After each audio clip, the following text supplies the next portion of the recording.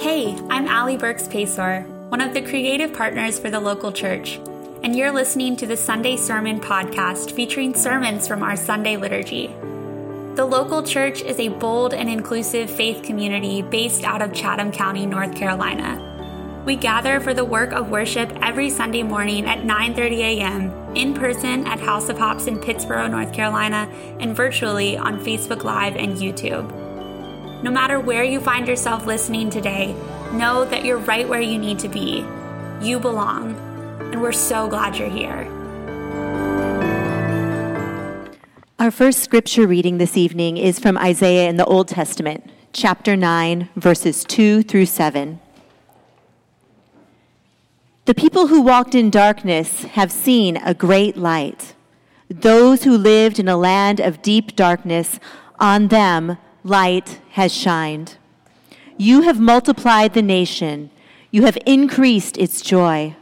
They rejoice before you as with joy at the harvest, as people exult when dividing plunder. For the yoke of their burden and the bar across their shoulders, the rod of their oppressor, you have broken, as on the day of Midian. For all the boots of the trampling warriors and all the garments rolled in blood shall be burned as fuel for the fire.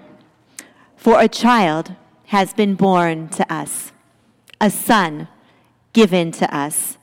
Authority rests on his shoulders, and he is named Wonderful Counselor, Mighty God, Everlasting Father, Prince of Peace. His authority shall grow continually, and there shall be endless peace for the throne of David and his kingdom. He will establish and uphold it with justice and with righteousness from this time onward and forevermore. The zeal of the Lord of hosts will do this. This is the word of God for all of God's creation. Thanks be to God.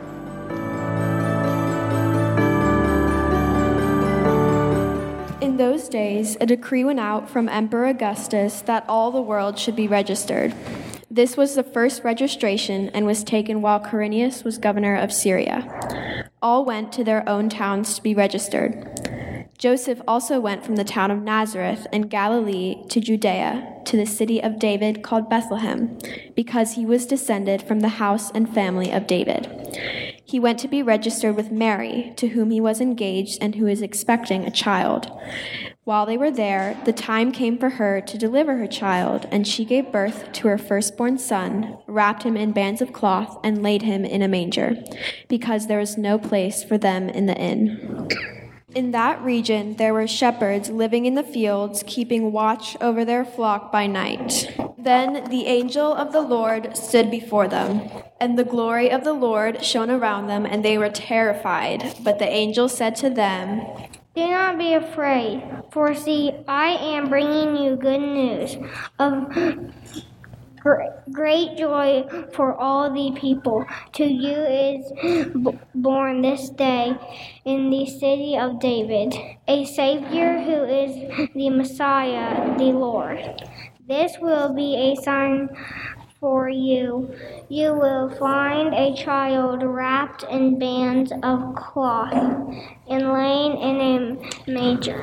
And suddenly there was with the angel a multitude of the heavenly host, praising God and saying, "Glory to God in the highest heaven, and on earth peace among whom God favors."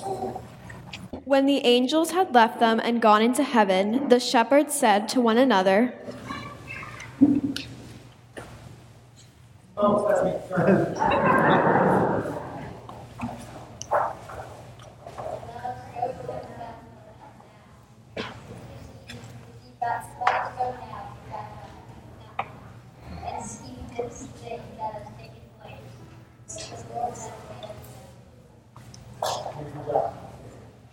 So they went with haste and found Mary and Joseph and the child lying in the manger. When they saw this, they made known what had been told to them about this child, and all who heard it were amazed at what the shepherds told them. But Mary treasured all these words and pondered them in her heart. The shepherds returned, glorifying and praising God for all they had heard and seen as it had been told to them. This is the story of our Savior's birth. This is the good news that today and every day a Savior has come for us. We remember that this story has been told for many years, but it is still alive in each of us. Amen and Merry Christmas.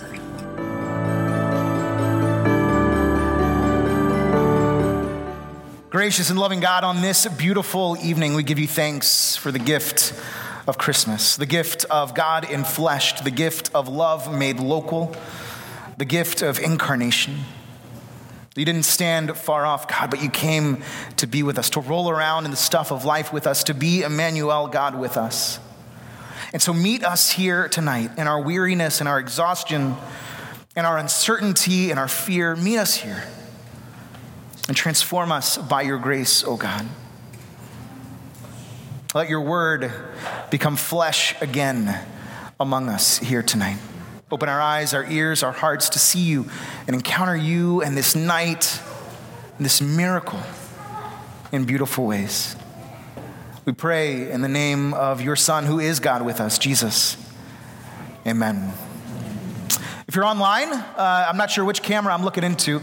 This one right here. Hi, good evening. We're glad you're here as well. So thanks for being here. We know that many of you are traveling tonight or maybe catching us. Everybody's local somewhere. So wherever you are, you belong here. You have a place here, and we give God thanks for you.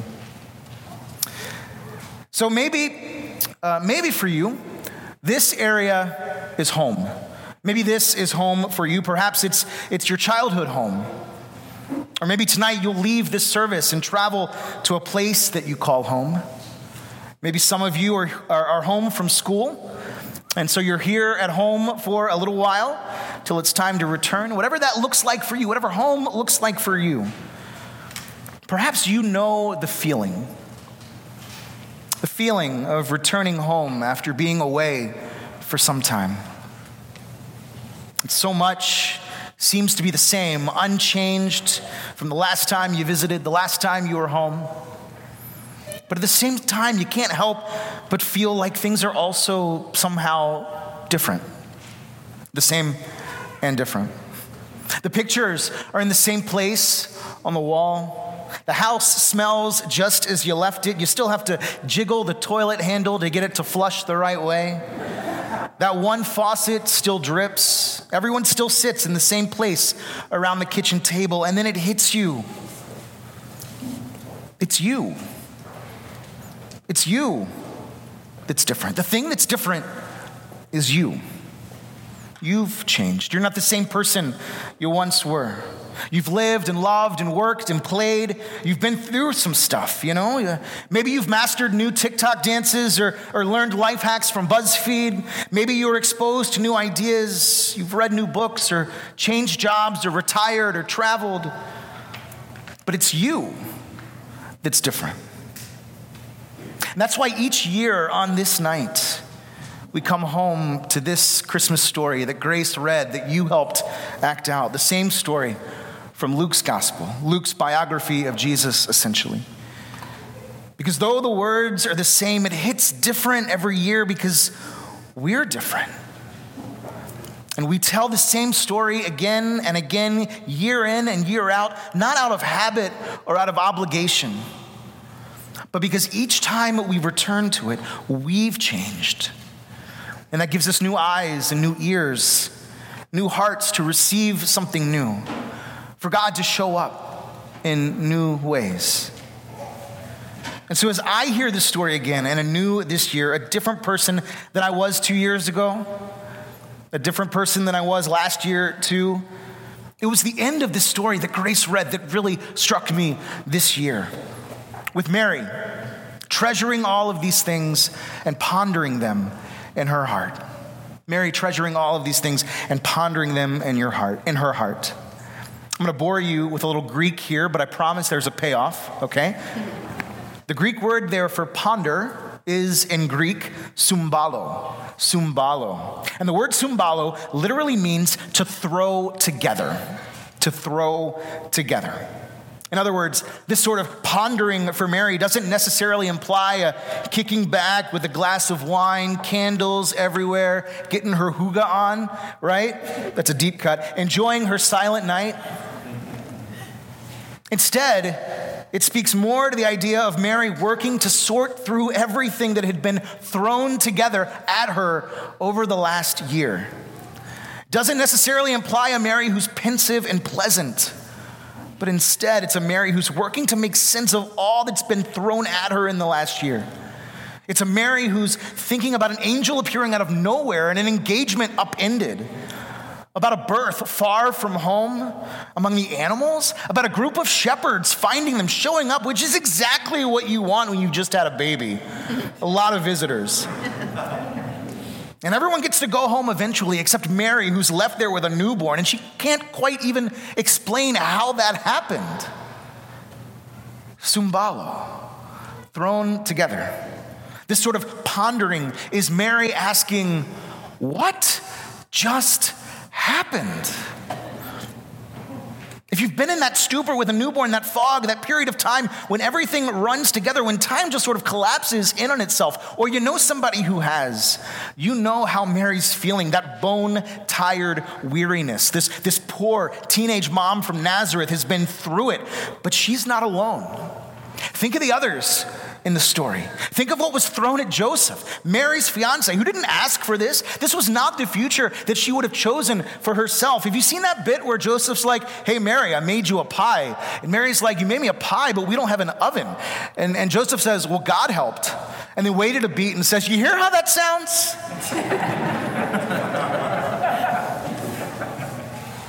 Joseph didn't choose this life. And yet he shows up still. He could have walked away. He could have said, this is all just too much. But instead he shows up, makes the trip with Mary to Bethlehem, all for a child that doesn't belong to him.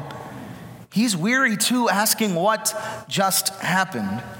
And the shepherds work so hard day in and day out. They sleep with animals and travel with them. They were homeless, migrant workers at the bottom of power and privilege. Lower than that even. They were among the outcast, the marginalized, the scorned in those days. Can you imagine how weary they were? And out of nowhere, these angels appear to them. And the animals too. The animals gathered at the manger, forced to share their space with these human beings and a baby crying in the middle of the night. There's so much thrown together, so much weariness. But it wasn't just the main characters in this story either. The whole world was weary, living under Roman occupation. At the very beginning of the story that Grace read, we learned that there's a census to be taken. For taxation purposes, of course, to line the coffers and build more empire. The rich get richer, the poor get poor. Emperor Augustus decrees that the whole world was to be registered. And there's a present but unspoken or else underneath.